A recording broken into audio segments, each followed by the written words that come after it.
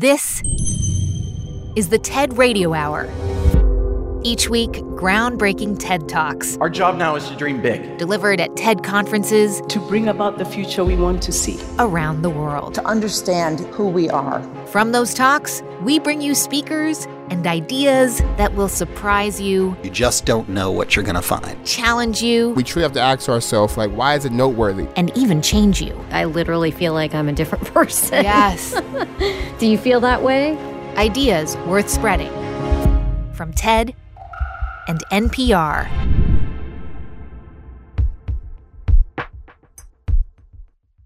I'm Manoush Zomorodi.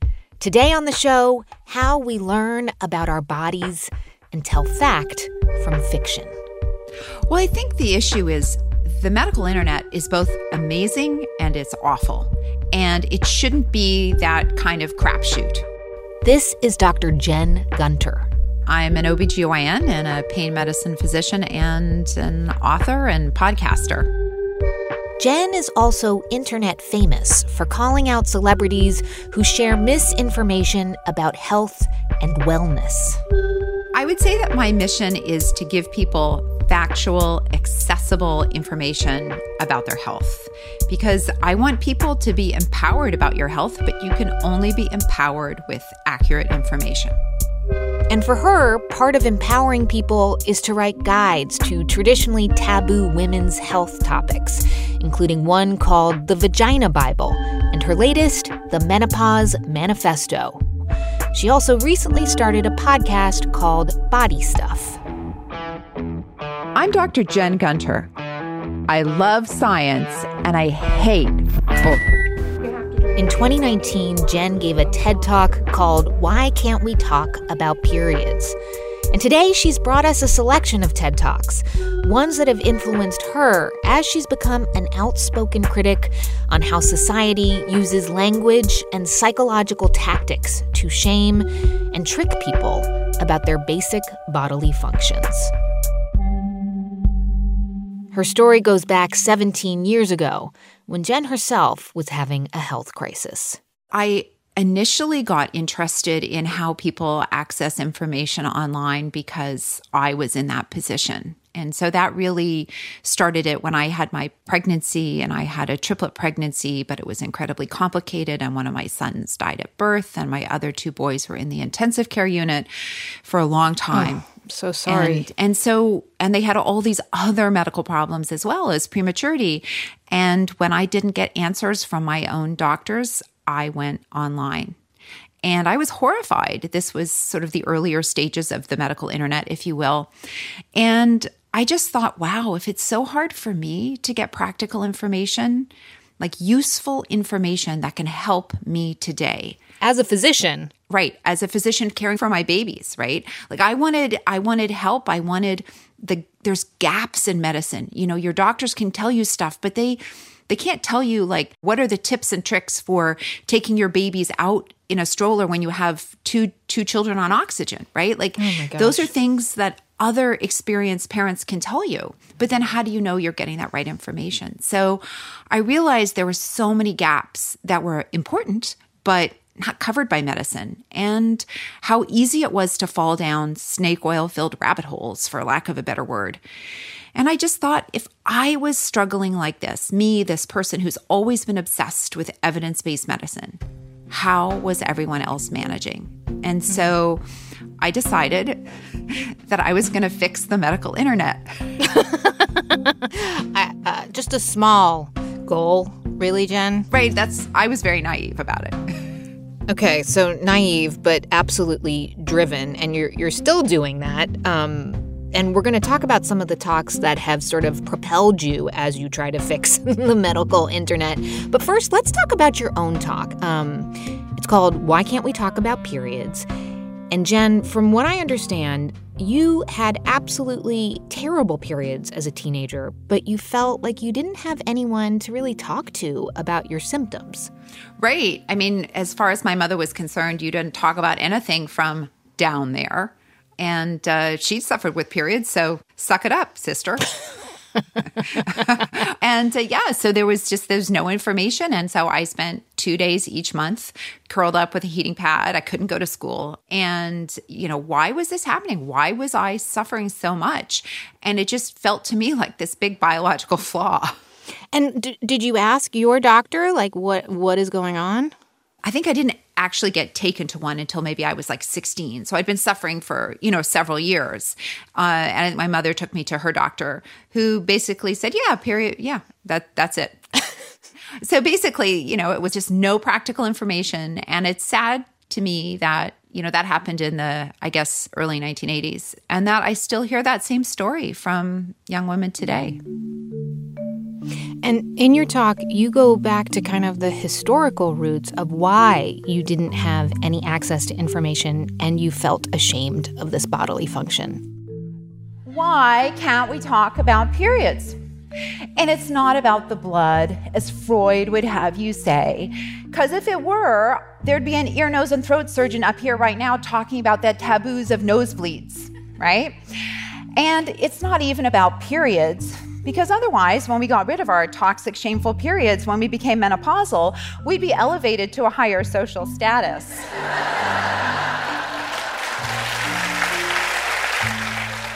It's just a patriarchal society is invested in oppressing women, and at different points in our lives, different things are used. And menstruation is used during what we in medicine call the reproductive years. It's been around since pretty much the beginning of time. Many cultures thought that women could spoil crops or milk or wilt flowers. And then when religion came along, purity myths only made that worse. And medicine wasn't any help. In the 1920s and 30s, there was the idea that women elaborated something called a menotoxin. We could wilt flowers just by walking by. Okay, so how have things changed? Let's fast forward to when you were becoming a gynecologist. Are doctors taught, well, I guess there's two things. Were they taught when you were in medical school to speak more frankly about this stuff? And what about today when you talk to medical students? What's the status quo now? Well, certainly in the realm of gynecology, these words have always been used.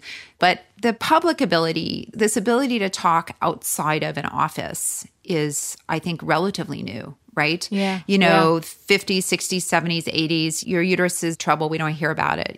Really, I think it's sort of taken social media and being online to sort of raise the noise level enough that the conversation is catching.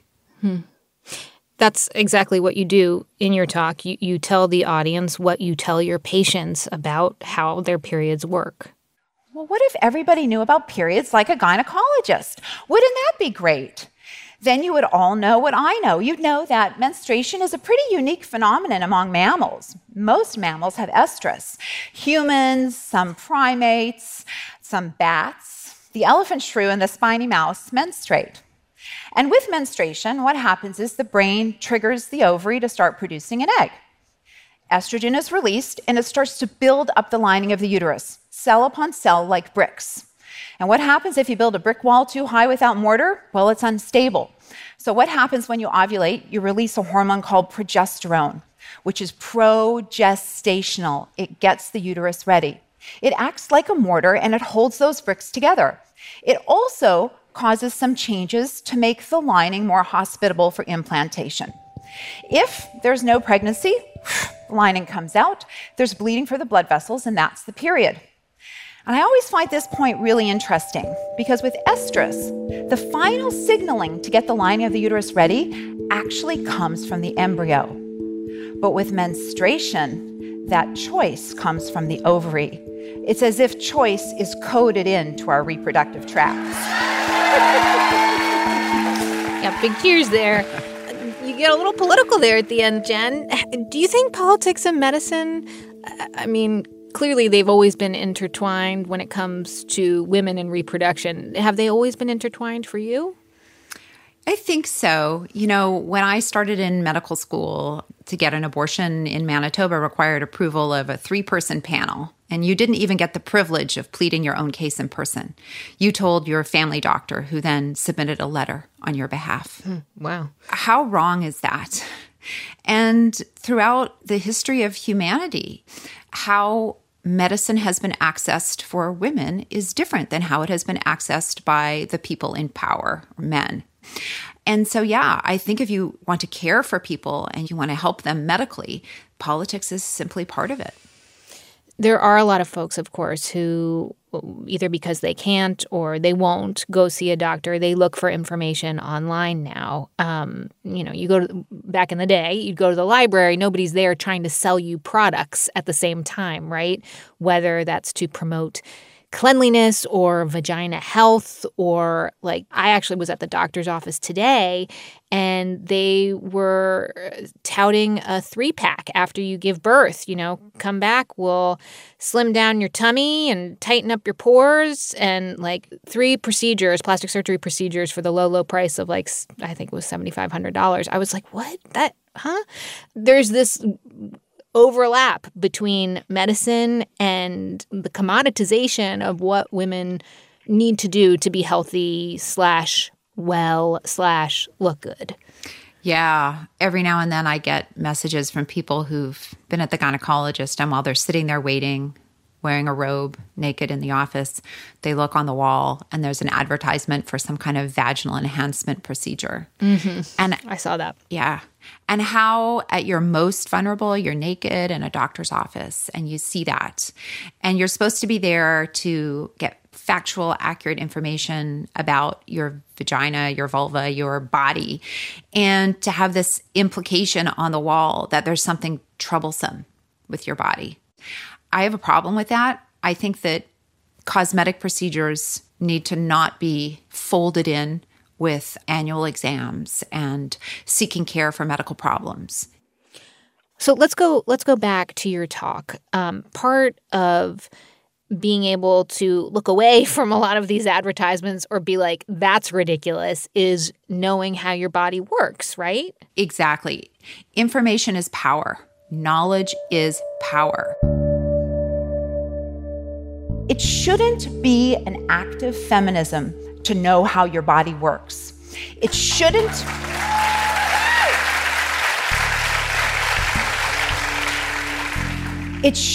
be an act of feminism to ask for help when you're suffering. The only curse here is the ability to convince half the population that the very biological machinery that perpetuates the species, that gives everything that we have, is somehow dirty or toxic, and I'm not going to stand for it. And the way we break that curse, it's knowledge.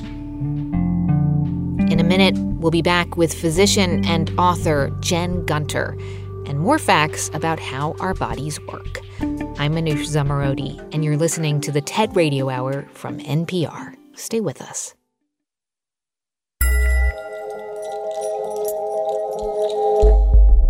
Support for TED Radio Hour and the following message come from NPR sponsor TD Ameritrade. Their passion for innovation comes from the feedback of serious traders like you. Your input continues to push them to make sure the entire suite of platforms never stops getting better. Because platforms this innovative aren't just made for traders, they're made by them. Thinkorswim Trading from TD Ameritrade.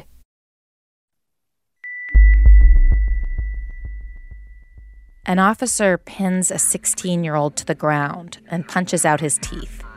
But are there any consequences for the cop? For the first time, we take you inside the secret investigations that show how police protections in California shield officers from accountability. Listen to On Our Watch, a podcast from NPR and KQED. It's the TED Radio Hour from NPR. I'm Manoush Zomorodi, and today our guest is Dr. Jen Gunter. She's a practicing OBGYN and physician, but has also made a name for herself debunking celebrity wellness trends and helping us make informed decisions about our health. Yeah, I think debunking is an extension of my quest to know. All sort of misinformation, has this root in not being informed. And I just think that so much of medicine's not that difficult. It might be complex, and obviously you don't need to know all of the nuances of everything to have a good working knowledge. But the good working knowledge, a lot of it's not really that hard. It's just our ivory tower makes it seem like it is. And so I want that to be as accessible to everyone as it is to me. That, I think, is the common theme of all the talks that you have chosen for us this hour. And so that brings me to the first talk that you've chosen, which is from Lara Baraditsky. Lara is a cognitive scientist, and she gave her talk in 2017. It's called How Language Changes the Way We Think.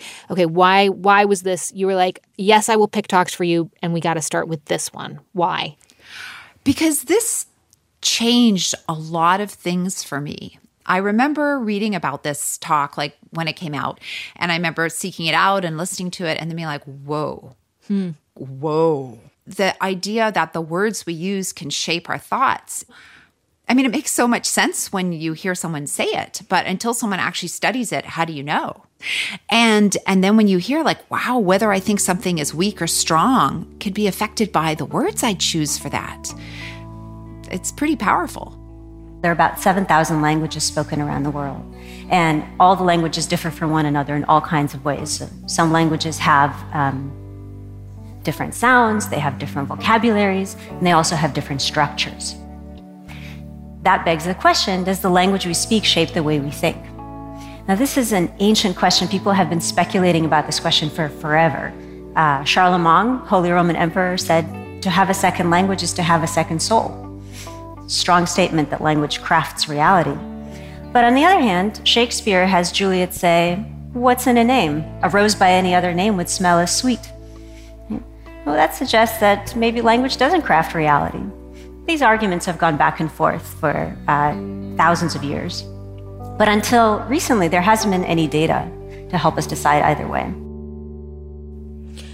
Okay, so we should say Lara was one of the first linguists to question what most experts in the field believe to be true, that all languages have a common underlying structure. So, even though we make different sounds with our mouths or use different words, when we speak different languages, we're all pretty much thinking the same. But she says that over the past 20 years, that has been debunked. And Jen, you told me that Lara had a big influence on you and how you think about things medically. Can you tell me why?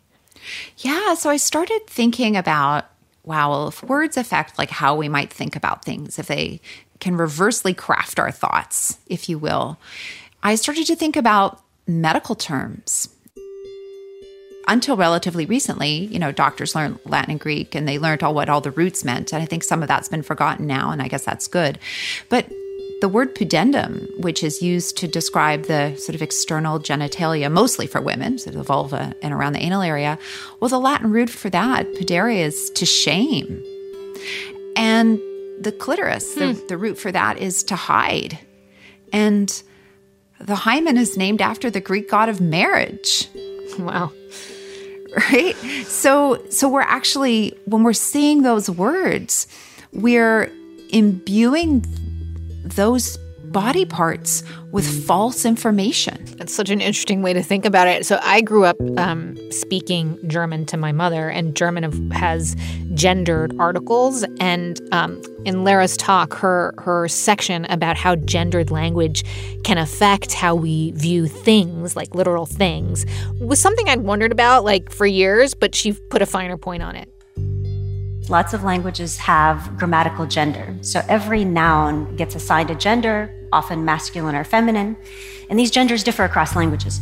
So for example, the sun is feminine in German, but masculine in Spanish. And the moon, the reverse. Could this actually have any consequence for how people think? Do German speakers think of the sun as somehow more female-like and the moon somehow more male-like? Actually, it turns out that's the case. So if you ask German and Spanish speakers to, say, describe a bridge, like the one here. Bridge happens to be grammatically feminine in German, grammatically masculine in Spanish. German speakers are more likely to say bridges are beautiful, elegant, these stereotypically feminine words, whereas Spanish speakers will be more likely to say they're strong or long, these masculine words. It's fascinating. So as someone who talks a lot about gender, how does what Lara says about gendered language strike you, Jen? Well, first of all, I have to point out that I'm fascinated that long is a masculine word. I think we all know why. A little too on the nose, right? Yeah, exactly. I think it's fascinating because we assign physical qualities to gender and we judge people by these physical qualities. And I don't think that's right. Any person can be beautiful. Any person can be strong. But these are sort of these stereotypical patriarchal concepts that, never really had any place in medicine or in language. But, now that we know that gender is fluid and people shouldn't be judged by their gender, like these are things that we should strive to move away from. These seem like a remnant of an older time that we should evolve from. I can just imagine some people listening would think like, oh, come on. Like, so these gendered pronouns, these are languages that have evolved over centuries. What do you want us to do? I guess what I would say is we evolve and we change. And as we learn things, we take that in. And I think what we don't realize is so much of what we think is true or what we think is convention is actually something that's been forced upon us by those in power. And so why not evolve if it makes everything better for people? If we can change language to be more inclusive, to bring more people to the table, isn't that a good thing? I mean, I have a hard time finding downsides with that.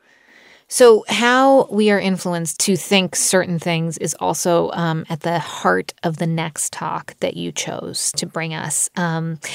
It's from a man named James Randi, whom I had not heard of, but who was a very famous illusionist turned professional debunker. I read with fascination his obit in the Times because he just died last year at the age of 92.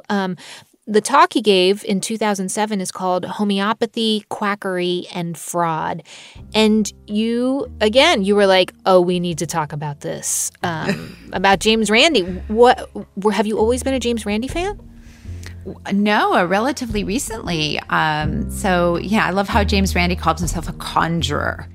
I have a very peculiar background, attitude, and approach to the real world because I am a conjurer. Now, I prefer that term over magician, because if I were a magician, that would mean that I use spells and incantations and weird gestures in order to accomplish real magic. No, I don't do that. I'm a conjurer who is someone who pretends to be a real magician.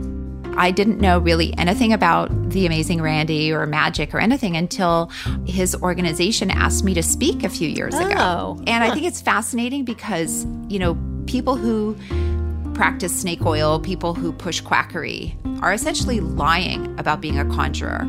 And magicians or conjurers are honest about it, right? They're honest about it. And fun fact, I'm now partnered with the love of my life who's actually a magician. No, come on. Yes. Perfect. Yeah. Now, how do we go about that sort of thing? We depend on the fact that audiences such as yourselves will make assumptions. For example, when I walked up here and I took the microphone from the stand and switched it on, you assumed this was a microphone, which it is not. As a matter of fact, this is something that about half of you, more than half of you, will not be familiar with. It's a beard trimmer, you see, and makes a very bad microphone. I've tried it many times. Okay, so James was holding a beard trimmer instead of a microphone. Jen, why do you think his talk has stuck with you?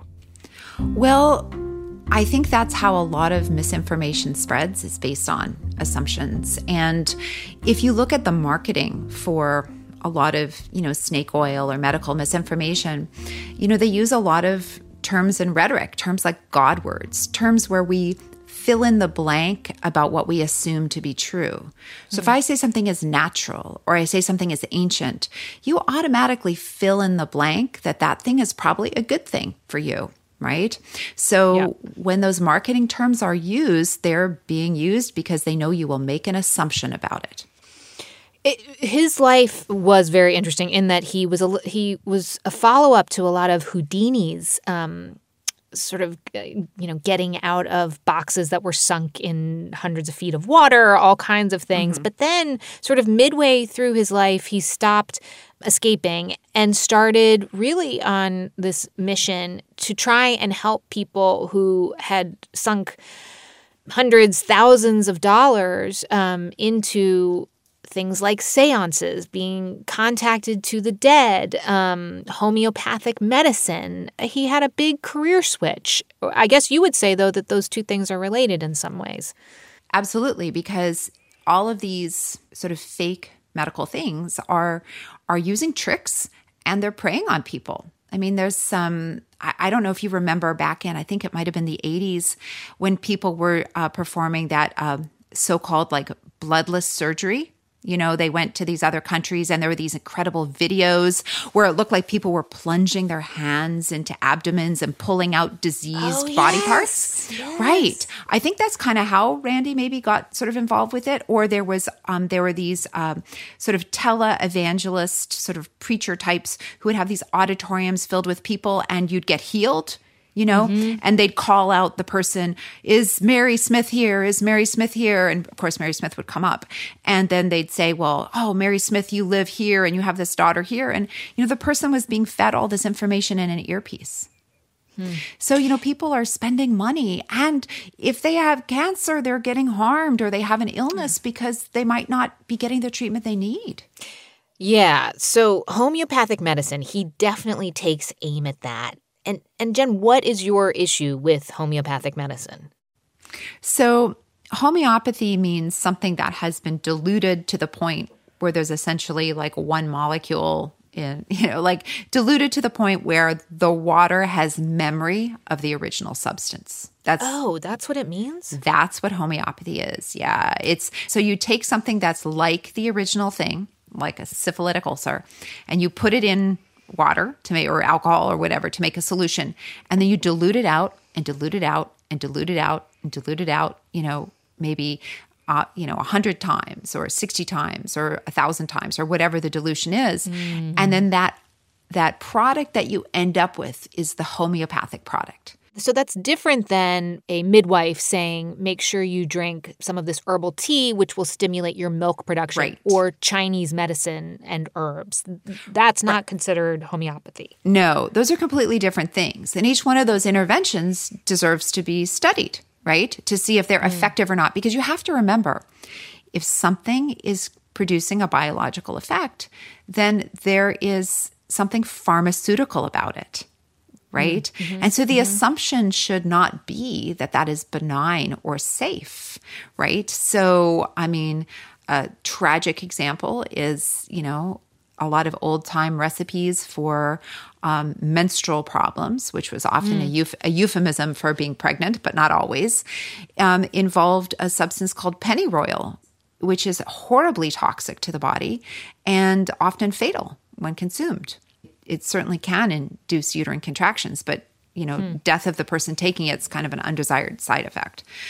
So can this herbal thing produce the effect? If it's producing an effect, you should be able to prove it. You mentioned this very briefly at the beginning of our conversation, but you have a lot of empathy. You've written that you have a lot of empathy for people who do want to believe all kinds of things because of a personal tragedy that you had. Can you just elaborate a little bit more about what you think the mindset is? Sure. I mean, you're desperate. When my kids were in the intensive care unit and my son, 1 pound, 11 ounces.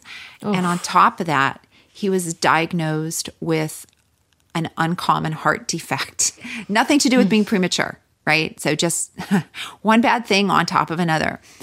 And he needed to have surgery to fix this complex heart defect, but he was too small for the equipment. And I had another son who vomited after every single feed because his whole system wasn't developed yet. And so the first 2 years of his life, everything was a vomit. I smelled, the back of my hair smelled like vomit. I'm not kidding, for 2 years.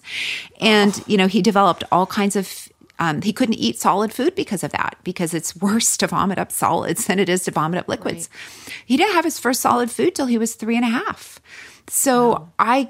I got lost in all these food blogs and food allergy things, and because you're desperate. I mean, here I've got this, my son is 3. He hasn't eaten a bite of solid food. You can't even put it on his lip and he freaks out. And you've done everything medicine has given you. You've done everything. You've gone to 3 different occupational therapists. You've tried this, you've tried that. You've had these interventions, and you're in this space where there's nothing to do but to wait. And it's a very vulnerable place to be. So I get it. I mean, it goes back to what you said before about knowledge and accurate information being crucial. And I mean, I guess it feels or seems strange to lump homeopathic medicine and belief in the supernatural with misinformation in general. But I think what I'm hearing you say is that, especially for people who are in that vulnerable space, they can be gateways in some way. Yeah, I think that social media and the way we consume news in this 24/7 news cycle is this toxic combination that lets misinformation just metastasize. Because there's this concept called the illusory truth effect. We all mistake repetition for accuracy. And so if you see the same story on your Instagram feed, and maybe you see it 2 or 3 times because maybe several influencers that you follow post it, and then you see it on your Facebook feed because what chases you on Facebook, what you saw on Instagram, right? Yeah. And then you see some people, and then maybe you decide, oh, look, there's this Facebook community that was recommended for me, and all these people seem nice. And then you get in there, and then all of a sudden they're talking about conspiracy theories. And maybe you heard about that somewhere, but you don't quite remember where. It's really, we've created this this echo chamber where the misinformation reverberates. And you know what? The misinformation is often fantastical and a bit like, whoa. And the truth is so stodgy and boring sometimes. And so how does the stodgy truth about the immune system, how does that compete with it? Like wah, wah, wah, wah, wah, wah. And like in the Peanuts comic. And we have to learn to communicate in ways that people can hear.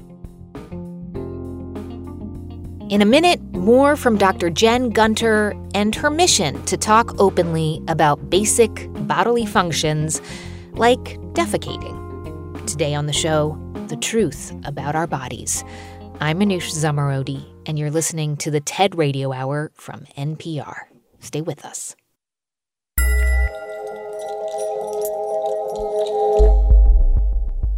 This message comes from NPR sponsor Saatva, the comfort company. Saatva luxury mattresses are sold online and priced at about 50% less than mattress stores. Saatva has a 4.8 out of 5 user rating on Google and was New York Magazine's choice for best all-around mattress. Visit SAATVA.com/NPR today. Saatva, the comfort company. This message comes from NPR's sponsor, the John Templeton Foundation, harnessing the power of the sciences to explore the deepest and most perplexing questions facing humankind.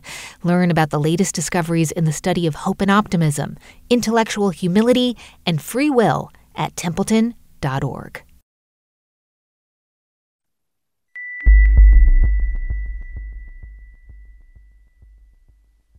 It's the TED Radio Hour from NPR. I'm Manoush Zomorodi. Today on the show, debunking misinformation, stigma, and shame about our bodies. Our guide through a selection of TED Talks is physician, author, and podcaster Jen Gunter. And one topic in particular that Jen wants to demystify for us is poop. Everybody poops. This is one of those things people never talk about. But so true. Like, why is your poop any more shameful than your runny nose? That's what I want to know. It doesn't smell the same, does it? Okay, wait, we're going to get to that. But let's start with the talk that you have brought us, which is by Dr. Julia Enders, called The Surprisingly Charming Science of Your Gut. It took me 3 steps to love the gut. And the very first was just looking at it and asking questions like, how does it work? And why maybe does it have to look so weird for that sometimes? And it actually wasn't me asking the first kind of these questions, but my roommate. So after one heavy night of partying, he came into our shared room kitchen, and he said, "Julia, you study medicine. How does pooping work?" And I did study medicine, but I had no idea, so I had to go up to my room and look it up in different books. And I found something interesting, I thought, at that time. So it turns out we don't only have this outer sphincter, we also have an inner sphincter muscle. The outer sphincter we all know, we can control it, we know what's going on there. The inner one we really don't. So what happens is when there are leftovers from digestion, they're being delivered to the inner one first. So this inner one will open in a reflex and let through a little bit for testing. So there are sensory cells that will analyze what has been delivered. Is it gaseous or is it solid? And they will then send this information up to our brain. And this is the moment when our brain knows, oh, I have to go to the toilet. I mean, she's the most charming doctor. She's just the best. And it reminds me of a friend of mine who I used to go on a lot of work trips with. And he used to go, purr, purr, purr, purr, and that was, the trumpet noise was when he had to excuse himself. But most people are not that comfortable, other than little kids, are not that comfortable about talking openly about the need to go or pooping, right? Right, but they want to be. That is true. Tell me more about that. You know, I talk a lot about poop in the office, how to have bowel movement. I take care of a lot of people who have pelvic pain. And a lot of times that's related to the same muscles that you use for defecation and have a bowel movement. So there's a lot of crossover. And so chronic constipation can actually lead to pelvic pain and vice versa. So I'm always talking to people like, do you mechanically know how to have a bowel movement? And people are like, oh, there's a way. I'm like, there is. We talk about, that why you really need to have fiber, why you really need to have these things. People, we say, oh, you must have fiber, you must have fiber. But people want to know the why. They want to know the why. Like this funny rumbling noises that happens when you're in a group of friends or at the office conference table going like, this is not because we're hungry. This is because our small intestine is actually a huge neat freak, and it takes the time in between digestion to clean everything up, resulting in those 8 meters of gut, really 7 of them being very clean and hardly smell like anything. It will, to achieve this, create a strong muscular wave that moves everything forward that's been left over after digestion. This can sometimes create a sound, but doesn't necessarily have to always. So what we're embarrassed of is really a sign of something keeping our insides fine and tidy. Can we just clarify one thing? Well, first of all, I need to know about the right way to poop. And second of all, poop is basically just waste, right? Right. Absolutely. It's all the leftovers that you don't need, plus cells from the lining of your colon and bacteria and indigestible fiber, sort of the non-soluble fiber. So so the leftovers, if you will, and some other stuff along for the ride. There might be a little bit of gas that a lot of us might think smells a bit like sulfur, and it's because of the bacteria, right? So we depend on bacteria inside our bodies to help with digestion, to help with so many things. I mean, we have this important microbiome.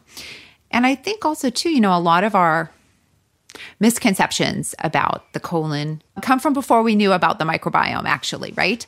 So it's sort of a different story to say, well, you have gas because you normally have this bacteria that's helping you break down food and produce vitamins, and it's a really important part of your health. And so you should be proud of your sulfur because that means you've got a healthy microbiome, right? As opposed to you should be ashamed of it.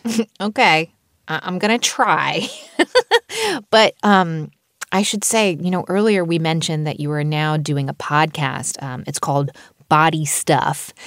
And this talk, the one that we've been discussing, it particularly speaks to you because you have an entire episode dedicated to poop. And you talked to a rather unusual expert who says we were not always so embarrassed to talk about it. So we talked to Dr. Barbara Penner, who's an architectural historian, and she wrote a book called Bathroom about how toilet design and ideas about poop have, I guess, shaped each other. And that's one of the great things about expanding your search for knowledge beyond like just medicine. Like medicine's part of society. Like you have to look at all of society to understand where we are. Right, which is exactly what you and Dr. Barbara Penner explain in your podcast. If we look at pre-modern times, let's say pre-18th century, there are loads of examples of 2- and 3-seater outhouses. Seats for people to poop side by side. And these really remind us that there just was not the same sense of shame around bodily functions. And we know that for many people, going to the toilet could even be a time for socializing. And that was totally normal until the 19th century, the Victorian era in England. That's when indoor plumbing became much more available in England and the US. And it's when we learned more about how diseases spread. Okay, so let's time travel back to today. And the goal with pooping, I mean, I think it's pretty fair to say, is that everyone just wants their, sorry, listeners, to speak for you, but everyone just wants their poop to be regular and normal, like once a day, fully formed. Is that the right goal? Well, yes and no. Their poop should be regular for them.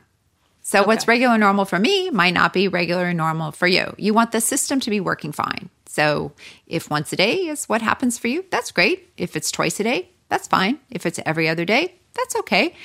So instead of thinking about like how often, you should think about more like, is there any discomfort? Am I feeling unwell otherwise? Is there blood in my stool, which is certainly a very concerning sign and should always be reported to your doctor. You should just think about it in terms of health. I always think your body's kind of working the best when you're not really thinking about it. Yes. And also a change. People should be aware of changes. So if everything was going right and then all of a sudden there's a change for you, then that's something to think about. What I like about you, Jen, though, is that you don't just talk about the negative stuff. You also talk about the positive stuff. And in this episode about poop, you have an expert with you, and you introduce some terminology that I had never heard of called poophoria, which is the lovely side of pooping. Yes, our doctor of poology, our gastroenterologist is Dr. Anish Sheth, and he wrote the book, What Your Poo is Telling You. So what's a monster poo? Monster poo just means you're just having a large, huge bowel movement. When you have a monster poo, you can experience this sort of sense of joy and elation that we call poophoria, right? It comes from sort of distending the rectum, which we talked about as being a very sensitive area, and then having it decompress sort of in a single bolus of stool as it comes out. And that sometimes just makes us like feel great, like you want to high five the first person you see when you come out of the toilet. Has making this episode changed the way that you approach your own bathroom time, Jen? Is that too personal a question to ask you on public radio? Oh, you can ask me anything. Oh. I seriously, I have like no shame. I'm the person that when like back in the before time when you used to try on bras in the department store, I just like walk out of the change room going, is this one fit? So I think, I would say I knew most of the medicine, but I've always been a fiber evangelical, but I've certainly even doubled down more. Like fiber is the way. Fiber's the way. Fiber is the way. But don't go too crazy, right? Well, you can. Yeah, you can. I have on occasion found out that sometimes you can overdo it and get a little gastric distress. But when your stool moves along as it should, when it's not hard and scratchy, you lower your risk of getting hemorrhoids, and no one is ever happy with hemorrhoids. No. Okay, for those poor souls who don't know, why do we need fiber? Why is fiber so important? What does it do? Fiber. Ooh. People should talk about fiber like it's sexy, because it is. It's good for your body. One, it's really important because some fiber function as prebiotics. So for your colon, it helps you produce more good bacteria. Fiber draws water into the stool, making it softer, and then it's less scratchy. when it comes out. Think of it like a sponge, a poo sponge. That's what fiber is. It's a poo sponge. Do I have to? Yeah. Okay. It's a great way to think about it. We're giving it an upgrade. So fiber draws water into the stool, and that increases the bulk. And the bulk of the stool helps stimulate the colon to move the stool along. No. So, listening to you, I feel like we need to have like a call-in show or something. But what's your advice for making sure we ask our doctors the right questions? Because we need to be more fearless too, right? About bringing up issues that we might feel, oh, it's nothing, or we feel squeamish about it, or, it's embarrassing. It's a human, right? Well, I think, I hate to put the onus on the patient because the doctor should be creating a welcoming environment for that.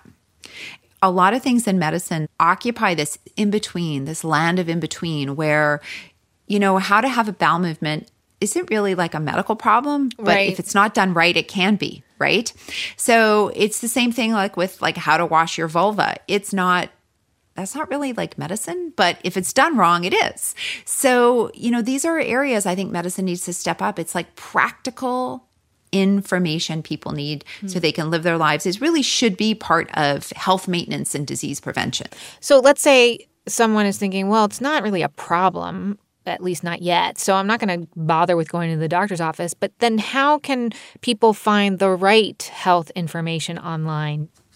Yeah, I think it's natural for people to want to research what's going on with their bodies online. Write down what's bothering you or what's concerning you and think about what organ system you might think that involves. So, for example, if it's your poo, you're probably having a bowel movement, I would go to the American Gastrointestinal Association, and then I would see what the experts have to say. Or the American Academy of Family Physicians, great place to start. Or if it's an OBGYN question, start with, the American College of OBGYN. I think people forget that medical professional societies actually have great information online. That's a good place to start.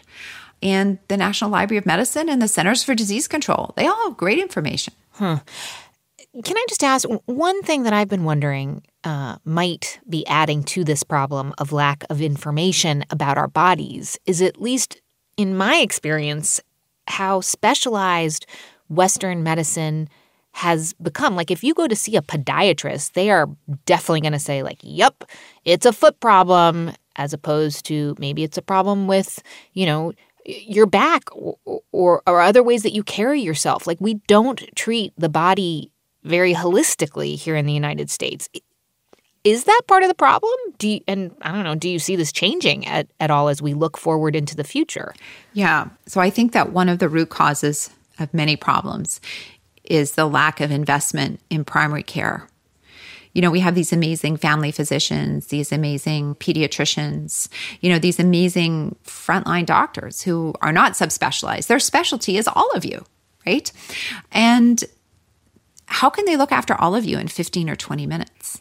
No, right. So to me, one of the root causes of problems, certainly in North America, is this idea that we are fairly well situated to manage acute problems. You have a sore throat, you come in, you get checked for a strep throat. You break your toe, you come in, you get your toe splinted. You have this acute problem and you come in and get it fixed. But many of us also then get stuck in this idea that problems can be fixed. But a lot of medicine is chronic care, right? It's things that don't go away with a pill or a surgery, or maybe those things can help, but they're part of the long-term management. And we need to invest in systems that account for that. Going back to the debunking of health myths, your specialty, how much do you worry that we're sort of entering a period that is ripe for more of this, considering the sort of post-COVID era where we're talking about long haul symptoms? We don't know a lot about it. There are starting to be studies, but there aren't that many. It seems like there are going to be a lot of very vulnerable people looking for answers to feel better for a very long time to come. Yeah, I think that is definitely ripe for charlatans to take advantage of it. I think also, too, many people who have unstudied medical conditions, and certainly something like long COVID is something that is obviously unstudied in part because it's so new. I think that a lot of times doctors really just also need to say, I don't know. I don't have an answer. Instead of brushing somebody off as, no, that can't be, or let me doctor explain that to you. When I'm honest, because I deal with chronic pain every day, I deal with a lot of conditions that don't have easy fixes. And sometimes I sit down with people and I sort of say, yeah, that sucks. You are right. We don't have this information. You are right. And I think that sometimes people want to hear that. And I think when people have difficult illnesses or illnesses that don't have answers, they get that you might not have an immediate cure. But when you say that, I don't know, but let's work on this together, I think that's welcoming. And so I think medicine has to figure out how to be more welcoming, how to advocate for studying things, how to look at the way we allocate research funds to make sure that we're bringing everything to the table. One thing the pandemic has shown us is that if you throw a lot of money and a lot of smart minds at things, you can solve a difficult problem pretty quickly. That's kind of a hopeful thing. Thank you again to Dr. Jen Gunter for spending the hour with us. You can find Body Stuff with Dr. Jen Gunter wherever you listen to podcasts. This episode was produced by Christina Kalla and Matthew Cloutier, and it was edited by Sanaz Meshkinpour. Our TED Radio production staff also includes Jeff Rogers, Rachel Faulkner, Diba Mohtasham, James Delahousie, J.C. Howard, Katie Monteleone, Janet Lee, and Fiona Guerin. Our audio engineer is Daniel Shukin. Our theme music was written by Ramteen Arablouei. Our partners at TED are Chris Anderson, Colin Helms, Anna Phelan, and Michelle Quint. I'm Manoush Zomorodi, and you've been listening to the TED Radio Hour from NPR.